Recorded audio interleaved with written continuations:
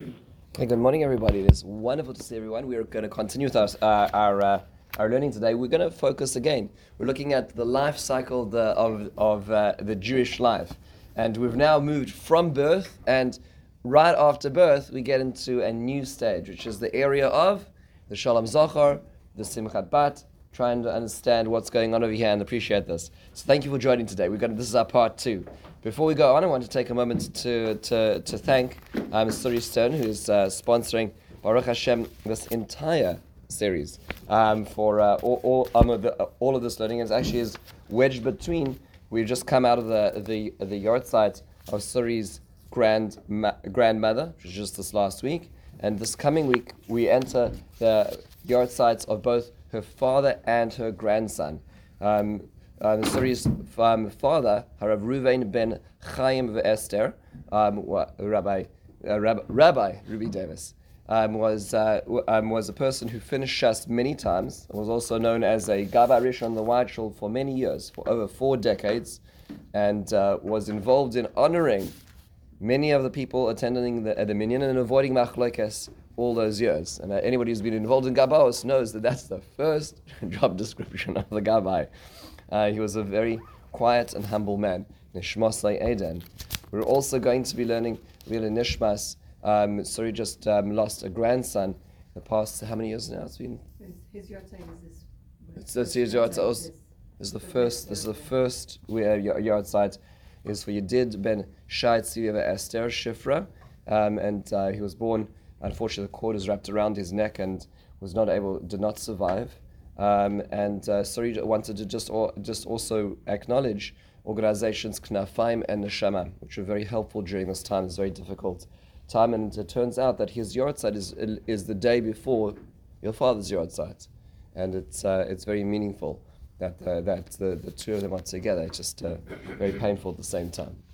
We also I'd like to thank upon this special. This shir today, I'd like to thank Ed and Sandy, who are also sponsoring today's learning, as we are noting the yahrzeit of the outgoing yahrzeit of Tessie Schwartz, Herzka Bas Shmuel Feivel, and that's your grandmother, and Lili Nishmas Anita Kolak, Chava Bas Moshe, that's Ed's aunt.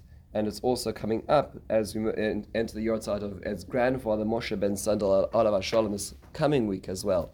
There's no doubt there's so much they have to be proud of, and Be'ezras Hashem they'll continue to do so for many, many years to come. Let us start our learning together and appreciate this. This is a stage which we all go through in some way or another. How do we interpret this? What is going on over here? So we hear this idea of Shalom Zachor. Where does it come from? Oh, I'm so sorry. Thank you. We have a last minute sponsor. Thank you for reminding me. Elliot and Shandy Horowitz are sponsoring also today's learning. Linishmas David ben Rav Yaakov. This is Shandy's brother, Olav Hashalom, on Yud Dalet Teves. So that will be in 2 days' time. That's going to be coming in Tuesday night, right? Thank you for making today the context of the learning. Let us learn Torah together. So here we go. The question is where? How do we know we do this? Like, where does this come from precisely? That we do this thing called a Shalom Zachor. So the truth is that actually is mentioned in the Shulchan Aruch, but not really the Shulchan Aruch. It's mentioned in the Ramah. The Ramah is Rav Moshe Isserles, who is the Ashkenazi notes on the Shulchan Aruch, and he makes note in the center of Hilchos Bris Milah, where the discussion moves to the notion of making a Seudah at the bris. The Ramah makes a whole discussion about having a Seudah, being careful to make sure that people are not invited and don't come. You have to be careful about brises. These days it's complicated. If you have an evite, how are you? You're not. I'm not just telling you. I'm not really inviting you through the evite, but nonetheless. So you'll notice on bris invitations it says announcing the bris rather than inviting you to the bris. You shouldn't invite people to brises because if you're invited to a Sudas bris, the Gemara talks about there being a curse upon a person who is invited and doesn't come. So you don't want to. You have to be careful as a Baal Simcha. When you say come, you have to be careful. When it comes to a bris, you want to make sure that you announce it, but it's not that people are invited and they don't make their way downwards. I always try, even if I can't stay, just to take something, so I wasn't in that situation. But be it as it may, that's what the Ramah talks about. And then at the end of his comments, he says the following line. He says that v'od nohagu, there is a custom, la'asos su'udah, to make a meal, u'mishteh, belel Shabbos, on the night of Shabbos, la'achar shenolad Zachor, after a young man is born, that Shabbos following, to make a festive meal on the Shabbos night. So this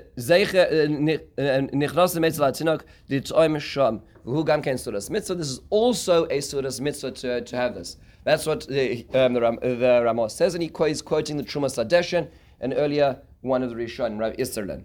Okay, so why do we do this precisely? Like, it's very nice, but to call something a Sudas mitzvah is a very high bar. For instance, if you eat a meal on Hanukkah, that's not called a Sudas mitzvah unless you add to it Torah and Shirim v'Tishbachos. But now when it comes to Shalom Zachor, it sounds like we're out of the gates and it's already Sudas mitzvah. Why is this? There are many reasons. I'd like to move through 5 different reasons which will help us inform ourselves about, first of all, why we do this and our conduct that we should be displaying at Shalom Zachor as well. The first is a very interesting idea I saw actually in the Nefesh HaRav, Rav Shechter. Rav Shechter actually will be here in the next, at 9:45. I highly recommend everybody stay to hear Rav Shechter himself. And he makes the following observation, that the Rambam says that when it comes to Pikuach Nefesh on Shabbos, then it should be done by the sages. It should be led by the leaders of the generation, should be those who are Machalal Shabbos for Pikuach Nefesh. So if there's a situation where, God forbid, there's a need to Machalal Shabbos, it shouldn't be that, somebody is sent to do it. Really, the rabbi should go do it first. Why? Because that displays the significance of Pikuach Nefesh. You're not being Machmir on Shabbos, you're being Machmir on Pikuach Nefesh. You have to be careful. So he makes the observation that for the first few days after a baby is born, the mother is in a state of Pikuach Nefesh. And that being the case, there may be hesitations come the first Shabbos, is what do I need to do if necessary? What must I do? So Rav Shechter's observation is that it would be the custom of the Rabbonim to go to visit her on the first Shabbos as an indicator of the significance of looking after herself. Lest it be necessary for her to do something necessary for herself. That's the way it should be done. And when the Rabbonim would go and visit on a Friday night, the new mother, then everybody else would come and they make a party. But the point is it started off as an affirmation of the mother and the affirmation of her needs on Shabbos. Very fascinating and beautiful idea, which is noted in the Nefesh HaRav. That's more off the beaten track. We don't hear that perspective. Let's come back to some of the more well-known ideas. So the Gemara does describe it as a passing Gemara, because this Gemara is not actually addressing this particular topic. It's actually the introduction to another topic, where the Gemara describes that Rav and Shmuel and Rav Asi, so these are the leaders of the generation, would go iklu'u. They entered into Lebei, to the house Shavua Habein, of the week of the sun. Or some call it a Bay, the house of Yeshua Habein, the salvation of the son. So, and then, by the way, that's not the topic of the Gemara. The Gemara is describing whether or not to enter into this particular household. So, what does it mean precisely? Rashi says, well, if it's called a Shavua Habein, which means the week of the sun, then Rashi explains that it's referring to this notion of a bris milah. Ad she'avru alav shiva yamim. So maybe it's referring to a bris seuda. That's what Rashi says. However, the Tosfos quotes Rabbeinu Tam, who's Rashi's grandson, who disagrees and says that really, actually, the word Yeshua or Yeshua can mean a salvation, but it can also mean a redemption. What does that mean? So says Rabbeinu Tam, this child just survived one of the most terrifying ordeals, childbirth. I mean, the baby is moving from receiving oxygen in utero from the mother in a split second to being able to breathe. This child is having its umbilical cord cut. Its entire body is being contracted through a very small space to be able to get out. There are so many things which this is a terrifying moment. So when it works out, then there's a su'udah of Yeshua Habein, of salvation.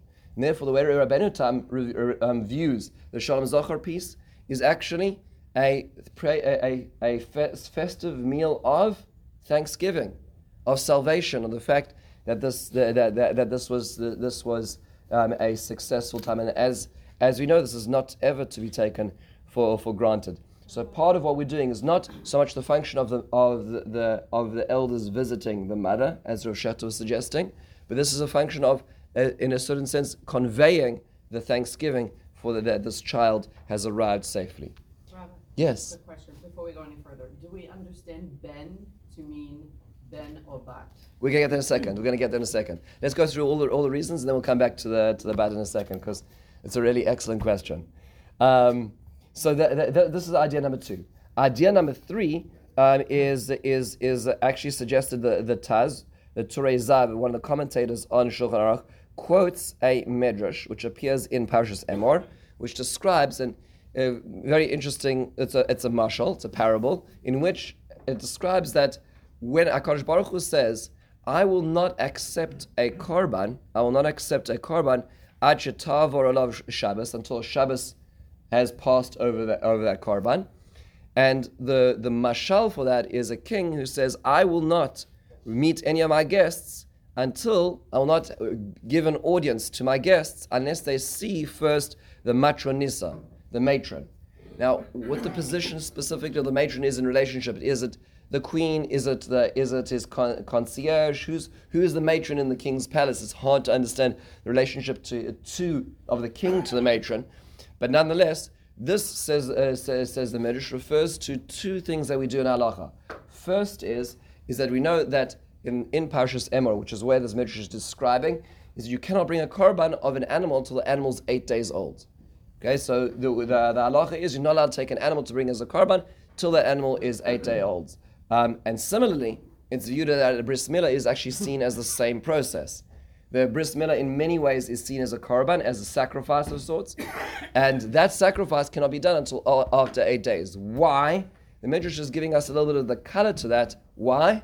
So that there should be a Shabbos, that's the matronissa, that this is the matron who first sees the child. Whether that's a spiritual chizuk for the child to go through in order to be able to, so to speak, go out the other side to be able to emerge successful. Shabbos is an ingredient necessary for this process of korban or mini korban experience as well. That's what the Taz suggests. Very, very fascinating. The 4th idea is, and this is a lesser known idea, and this is very, very important to think about, is that the Gemara tells us in Nida that on Daf Lamed Aleph and Beis, that Rabbi Yitzchak quotes Rabbi Ami, who says, "Kevan sheba zachor ba'olam ba shalom ba'olam." When a male son is born, enters peace into the world. Fascinating. Okay, so and then quotes a pasuk in Yeshayahu, which makes a word play on Zachor or Zekar. Okay, so what does that mean? So some suggest that when one makes a Seudas Shalom Zachor, it's a communal thing. You let everybody know, and people are aware, and it's an opportunity. It says because this is the time now where people who may have a sichsuch, may have a little bit of a disagreement, there may be things that weren't going right in their lives. Now is a time where you have an open invitation where you can go to wish Mazel Tov and not stand out, right? It's not going to be that you're making a special appointment and now and it brings back all the animosity. Now's the time you can go over and make amends. You can wish Mazel Tov, and it helps, so to speak, bring down the temperature at this opportunity. So Shalom Zachor, and that perhaps would be what the Orchos Chaim suggests, and this perhaps suggests why the name of it might be a Shalom Zachor, not just greeting and, so to speak, Shalom the Zachor, but Shalom as actually in the notion of peace. This is the opportunity to create peace again. It takes a lot to do this kind of thing, and in fact, actually, it's important to think about times where you can do a mitzvah where there's a sichsuch. I was once involved in something. Actually, I wasn't involved. That was the problem. Is there was an organization that I was involved with, and somebody lost their job, and I didn't get involved because I didn't know the details. I didn't know what happened. It was a she said situation. I didn't know what it was, and I didn't get involved, and it was always held against me that I didn't get involved, that I should have done more to defend this person, and I just didn't know. I wasn't involved, and I wasn't going to put myself in the ring. But I knew that this person harbored resentment against me, and it's very painful, because when you know that somebody harbors resentment against you, and you see them around, and you can see the pain in their eyes, and you don't mean to cause these things, but these things happen. So I tried. Actually, what I did was on Purim, I went and I delivered Mishloach Manos, and it wasn't the right time. It wasn't the right time for them, but it was helpful, because afterwards we made a meeting and we sat down and discussed it. I apologized for my inaction. I explained why I wasn't able to, and I should have done more. But nonetheless, when there's a mitzvah opportunity, it's an opportunity to try to bridge. It's a try to bridge. So we're coming up on a bris. It's a communal event. Shalom Zachor. You go in, you wish Mazel Tov. It's an opportunity to be able to sort of to start that process again. As the Aruch HaChaim says, another perspective. And then, of course, the most famous perspective is the last one we're going to look at today, and that is the very, very famous Gemara in Nidon Daf Lamed Beis tells us during utero, it describes the process of a child. It says, "V'ner daluk loy al rosho," that the child when it's in utero as a fetus has a candle above its head, and can see from one end of the world to the other end of the world. Quoting a pasuk in Eov. And then the Gemara goes on to say, and there's no better time in the life of a human being than this time in utero. Quoting a pasuk in Eov, describing how being protected by HaKadosh Baruch Hu, seeing across the whole world. And famously, the Gemara says the entire Torah is taught at such a moment. And then it describes how quoting a pasuk based on this as well. So a very profound description over here of living in this space, and the Drisha and many comment that part of the Shalom Zachor in a certain sense is a Nichum Avelim. What's the Nichum Avelim? Is that when the child is born, comes the angel and Sotra al Piv and closes, so to speak, when it slaps upon the mouth, and the Torah is forgotten, and woe upon that loss. So he comes to literally be menachem, this newly born as well. It is worthwhile knowing that the Maharal understands this Gemara. Before going further, the Maharal understands what this means. What does it mean, ner daluk al rosh, or the candles above the head? Is that during pregnancy, it's understood that the neshama is not fully attached to the child yet. So as you know, as when you get into the whole abortion debate, which is very much what was raging just a little while back, the overthrowing of Roe versus Wade. In the Christian world, it's understood that the child has a soul already, right? So in Judaism, it's more complex than that. Now, not getting to the halacha and the complexity of it right now, but the way it's understood is that the soul will fully attach to the child once it emerges, once the child is born. But at that, beforehand, the ner Hashem nishmasa Adam, that soul is floating above, or is close to the child, but not actually fully attached. And therefore, because it's not tethered, it has more omniscience than it does if it were to be tethered to a material form, which is why it's which has further perspective. It has bigger perspective, because remember, what you're essentially doing is you're taking a piece of infinity, which is a soul, and you're stuffing the bottom end into a material container. That's really what it is. The soul of a human being does not fit into the human being. The human being is considered in Kabbalistic literature as the shoe, right? The very bottom of the neshama fits into the shoe. That's the body. The neshama is much bigger than the person. In fact, so like when a person goes to sleep, and we talk about drifting parts in the neshama, we've learned this beforehand, it means to say the upper spheres of the neshama are now less tethered and are able in dreams to visit other spaces. But the lowest part is, so to speak, tethered to this very finite, very material, very limited container. Okay, so when a person's born, that's when Sotra al Piv, the Maharal actually says, Stira is actually where now it's being merged into this body. That's what limits its entire perspective in the world. And why is the mouth? Because the mouth is the only place that's going to now help it express itself as a spiritual being, not just a physical being. Now, believe me, most people use their mouths to eat most of the time. So that's not what the Maharal was talking about. He was saying the other way around, is when we express ourselves, when we show the beauty of who we are, through a kind word, through learning Torah, through tefillah, that's when we differentiate ourselves from apes, right? That's when we are no longer just a material, a material two-legged being with opposable thumbs walking around. That differentiates us. So that would be what's going on over there. Now, take it a little further. It is interesting to note that why does this happen therefore on Shabbos? So why is this the place that so to speak this loss is expressed? And so there's a number of thoughts which relate to this. Rav Yaakov Emden points out that maybe we're doing this on Shabbos because we say Zachor is Yom HaShabbos. It's the day where we sort of remember. We're remembering back to the Torah which was lost. We're remembering back on a day which is dedicated to memory as well. Another possibility might be is that we're remembering back to that moment in the womb where the child had this capacity, had the ability to be able to go further. The Vilna Gaon actually famously comments in Mishlei that at the end of a life, there's an angel which will approach the person who passed away and ask them if they fulfilled their obligation in this world.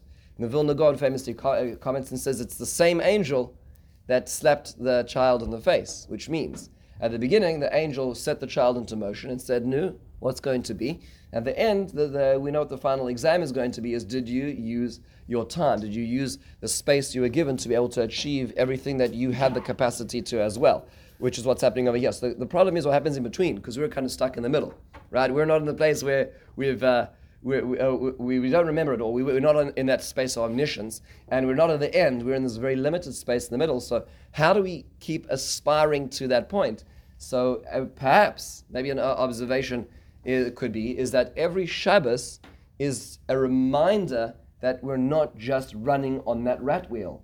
Maybe every Shabbos is a Zachor Yom HaShabbos, is to remind us of our higher calling, which is what starts the first Shabbos when a baby is born, is this Shalom Zachor. We're remembering what we could be doing. And that's what really happens and reminds us the rest of our lives as to maybe to be able to answer that question that we're going to be asked by that same Malach that limited us into the space that we are, which is what allows us forward as well. Before going a little further, so if we just recap for a second and then address Chaya's question, is so what about the girls? Right, which is a good question. Is what happened to the girls? So if we do a quick recap of all of these reasons, some of them apply and some of them don't apply in a specific case. So if you remember, going back to the affirmation of the mother, the care of the mother, that absolutely applies whether the mother had a baby girl or a baby boy. When it comes to Thanksgiving, that should apply equally to either. When it comes to the greeting before the bris, that notion of the idea of this being, so to speak, the safeguard before the bris, that seems to be more bris related. So it seems to be a precursor to the bris. In fact, some would even argue that the reason why there's a Shalom Zachor, in an extension of this, is that not everybody is able to make it to the bris. But a Friday night is a time, as the Chumash Zadeshin said, where people are around. And we all know this. There's times where we've been made it to the Shalom Zachor, but we simply can't make it to the bris for whatever reason. So it's very much bris related. That case is actually not as connected to a baby girl being born. A time for reconciliation, I don't know why, but the Gemara does describe it as I'm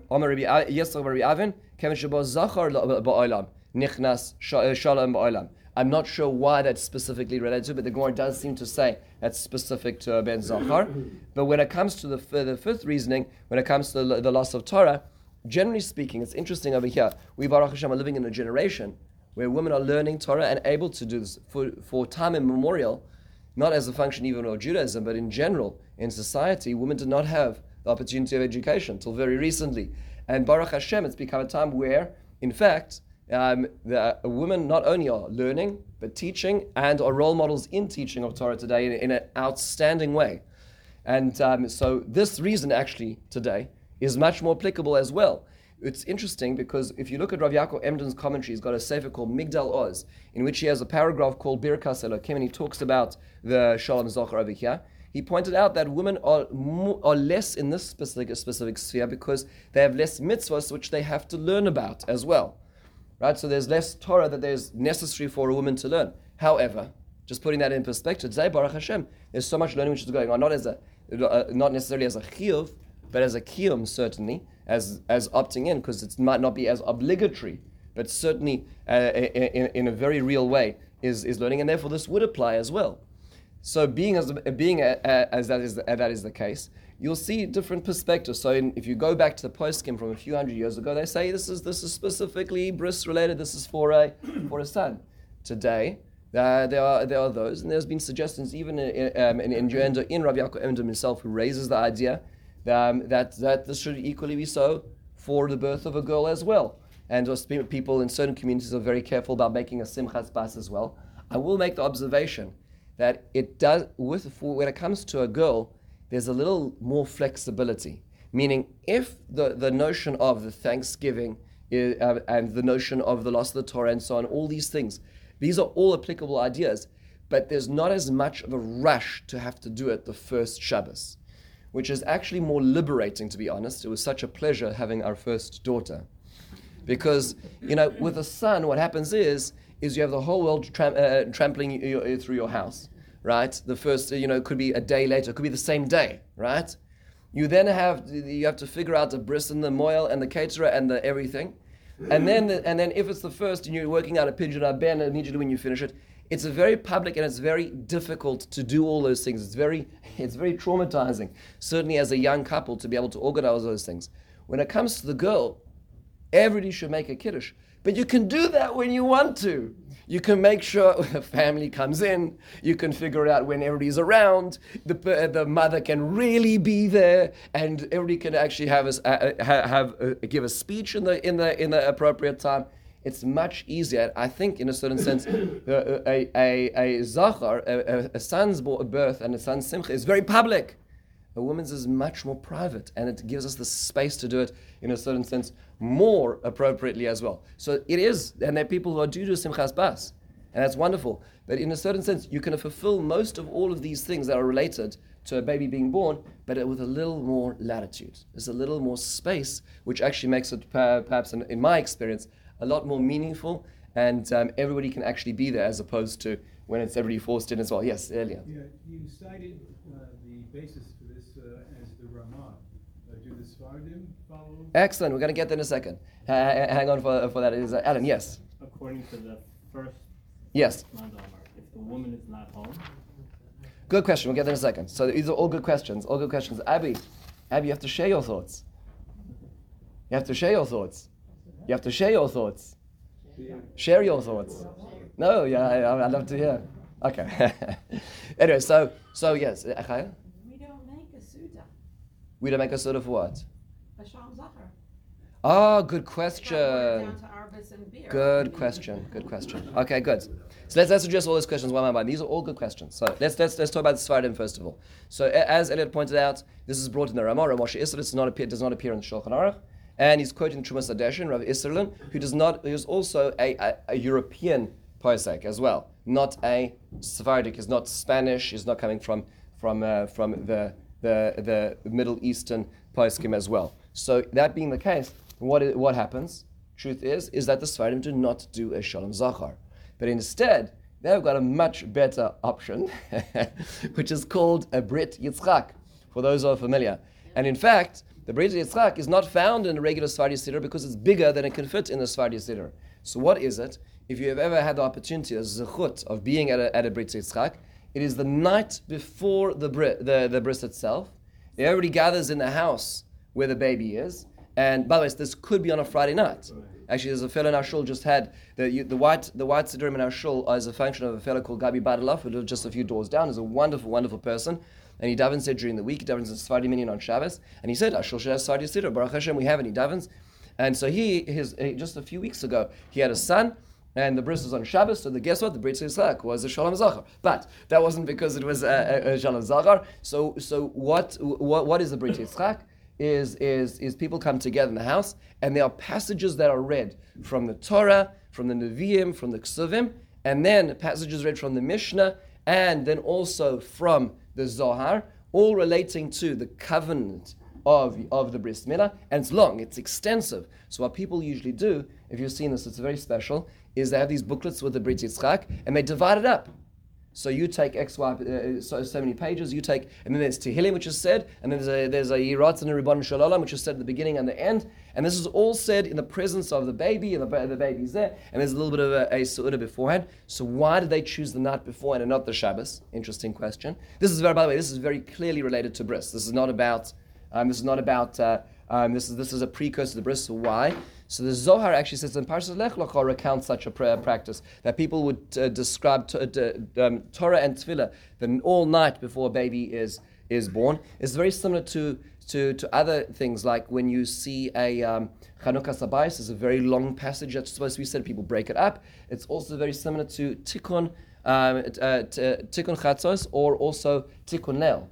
Most people don't know that there's actually a format what should be said on Tikkun Leil. It's the beginning and ending of every book in Torah. And it's actually a format. And for those who said, I tried 1 year to do it, it's very extensive, is that people spend the whole night going through the first parak of Bereshit, the last parak of Bereshit. Right? The first parak of Shema is the last parak, and it goes all the way through, all the way through as well. So there's a fixed text. People say this fixed text together, and there's a celebration which is said why. So a number of the Matei Moshe quotes this Zohar and says that there's a kitrug, there's a criticism of the Satan the night before the bris, because this child, by entering into the bris, is now going to have a certain degree of salvation as being a Jew. This is, for a man, this is the only way in. And so at the moment, at the gateway of that access is a time when there's a lot of kitrug, and we try to alleviate, we try to protect the child by being in the presence of it, doing it as well. This, you know why it's so interesting, why it's the night before? This is such an interesting discussion in halacha as well. Is the Gemara describes that an orel, an uncircumcised man, is not considered a Yisrael, and therefore is precluded from certain things. So let's say you have an orel kohen. Let's say you have an uncircumcised kohen. That kohen is not allowed to use truma as well, right? So then the question becomes: is what happens during the 7 days before the bris? Is that orel, is that child considered an orel not to benefit from truma? You say, well, what kind of truma is that child going to be eating?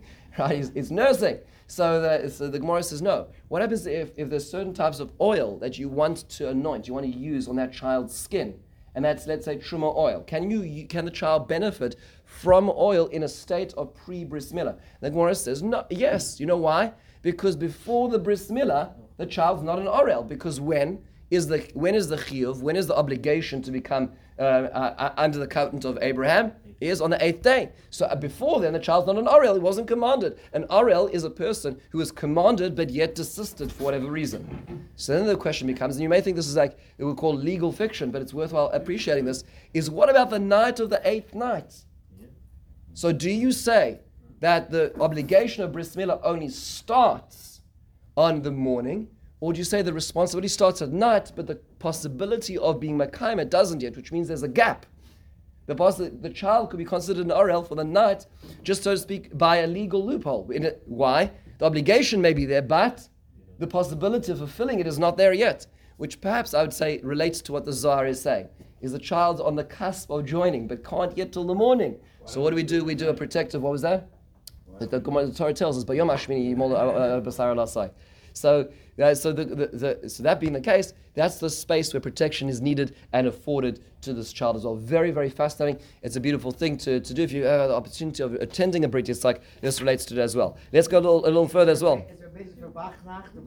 Yes, okay, so the Hasidim have this thing which is based on the same idea. It's less, we'll call it universal, but there is this notion of Vachnach, where you bring children, in fact, to get candy, to say Shema Yisrael and to say HaMalach HaGoel, and part of that is affording protection to the child in the same way as well. Let me tell you, the Hasidim have a much faster process than the Sfardim, okay? Because the Brit Yitzchak is much more extensive. It's a beautiful thing. My children have done it many, many times. I remember actually during COVID, there was a number of times where I brought my kids by the window of somebody the night beforehand who was about to do a COVID bris with all 6 people involved. That's right. And so it's been a wonderful. There's wonderful times. But the Vachnach is an approximation of this idea, in addition to the Shalom Zachor as well. But for the Sfardim, this is the main time is done, is the night beforehand as well. Very, very beautiful practice which emerges separately from this Ramah. What am I supposed to serve at the Shalom Zachor precisely? So Chai made a point, and that if you read the Ramah, The Ramah says it's supposed to be a Su'udas mitzvah, right? So that being the case, so what has happened? So the truth is that today it seems that the practice seems to be more candies and blue pretzels and stuff like that, right? And so on, which is great, but really, truth be told, it really would be special if you could have something which is more Suda-esque. And I know that sometimes we feel it's like a little too fancy when the kugel's going around and the small plates of challah, but there should be something more substantial as well as a Su'uda. And because it is a celebration in and of itself. Part of that also relates to what we talk about during it. We'll get that in a second. Of course, you're all familiar with the notion that people try to have arbis. Why is that? So one could relate to this notion of avelus. It's circular, but about the cycle of life, which is our discussion these days. It could also be because in arbis in Yiddish relates to harbo arbe ezarachok kachochvei hashamayim, that HaKadosh Baruch Hu give a blessing that we should be increased harbe arbe. And this is a Yiddish word which approximates it, which if Yiddish is working, then I'm sure we could find other brachas like on the night of Rosh Hashanah to find that are related to it as well. But this is certainly possible. Where should we make it? So truth is, it really should be where the baby is. Because if we're going to take it, certainly where the mother is for the idea of giving the support to the mother, which is one of the reasons. But for the Shalom Zachor, this child should pass through a Shabbos with Torah, with songs, so the baby should be there. It's not always possible, right? So sometimes you'll have the children, the young parents will be in a small apartment, and they just can't do it. It's very hard to do it, and so maybe they'll do it in a friend's apartment, as an example. It just might be practical in such a way. It may be that they're staying with their parents, but then the child will be there, which is fine. Sometimes you'll have it where they're in hospital, right? So the baby's born on a Friday afternoon. I always tell in that situation, the real Shalom Zachor is in room 313, so it's that's where it's really at. We're just doing the echo. But be it as it may, one is allowed to still make a Shalom Zachor in the absence of the child, but really preferably the child should be there. As well. And that does not mean the child should be passed around, although I've seen such things. The child should not be there with lots of spluttering, sneezing people. In fact, today in shul, these days when I go to shul, the last few weeks, it sounds like a spluttering contest. I go to shul every day, and it's just like during the Silent Shemon Ezra, cough, splutter, sneeze the whole time. It's not the right season, so don't bring the child out. Okay, but if the child's in the same house, that would be the appropriate way to do it, if at all possible.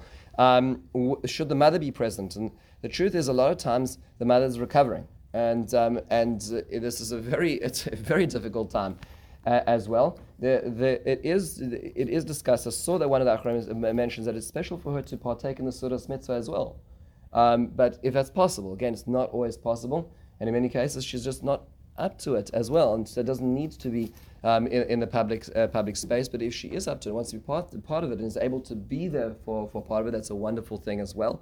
And there is a special mitzvah for the mother to be partake in that su'udah as well, if possible as well. What happens to the baby boy is born on a Friday night? So our first son is born 12:55 a.m. on Friday night. So when does the Shalom Zachor? Is that it? You done? Right? Okay, that's a little cheaper, right? To have to arrange that. So there is a discussion in the Achronim about this, but generally understood, the Shalom Zachor will then go to the next Friday night, which will mean it's a Shabbos package, right? All the guests are going to be there the whole time. Friday night, bris, Seudah, it's going to be one long party, which is wonderful as well.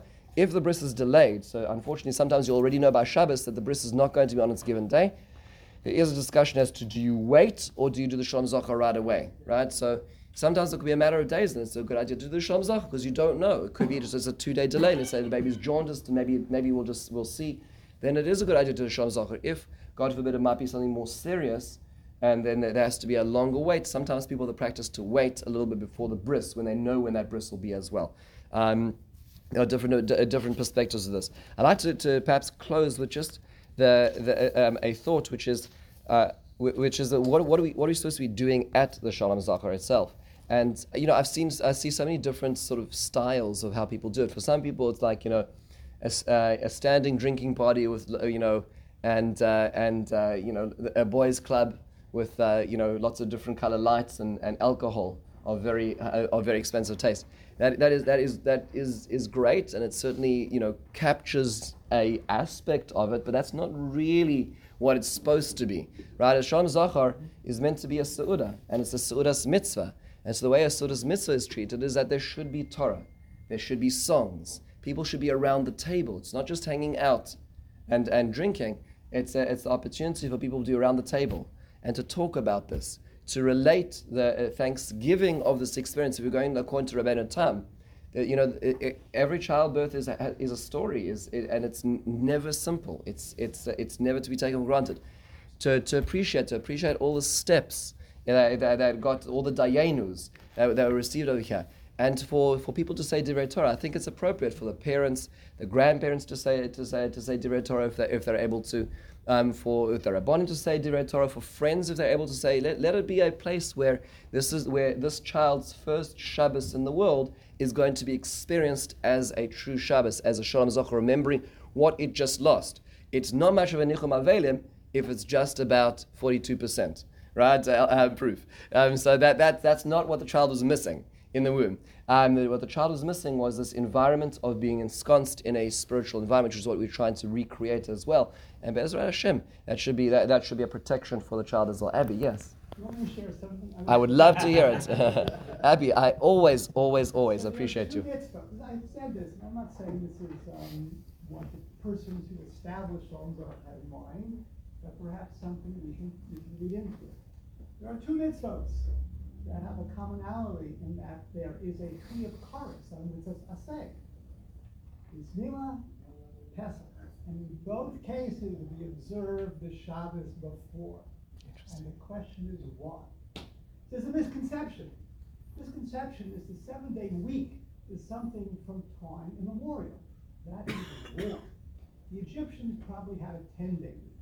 The Babylonians had a 7-day week, but it was lunar. It wasn't the cycle. You have a solar 7-day week, one again. The Romans, for example, had an 8-day week, but it shifted from place to place. So I said like this, imagine you are a Jew in Bayit-Shem. The entire rhythm of your life was off. The only analogy I can give is like, you do Shabbos one day on Tuesday, one day on Thursday. It sets Shabbos set us apart, not just because we have rest, because the rhythm of our life was totally different. And what better time to think about Shabbos than before the bris and before Pesach, Which distinguishes us as human beings, as Jews. individually and community. Beautiful. Folks, if we didn't come just for that was worth being here as well. Abby, thank you always for sharing. So folks, I hope we just walk out. Some of this is more well known, some of this is much lesser known. But hopefully the next time we plan or participate in a Shalom Zachor, it will be with deeper meaning, Be'ezrat Hashem, and appreciation. Be'ezrat Hashem. Thank you so much already for coming. 1 second, I gotta stop this.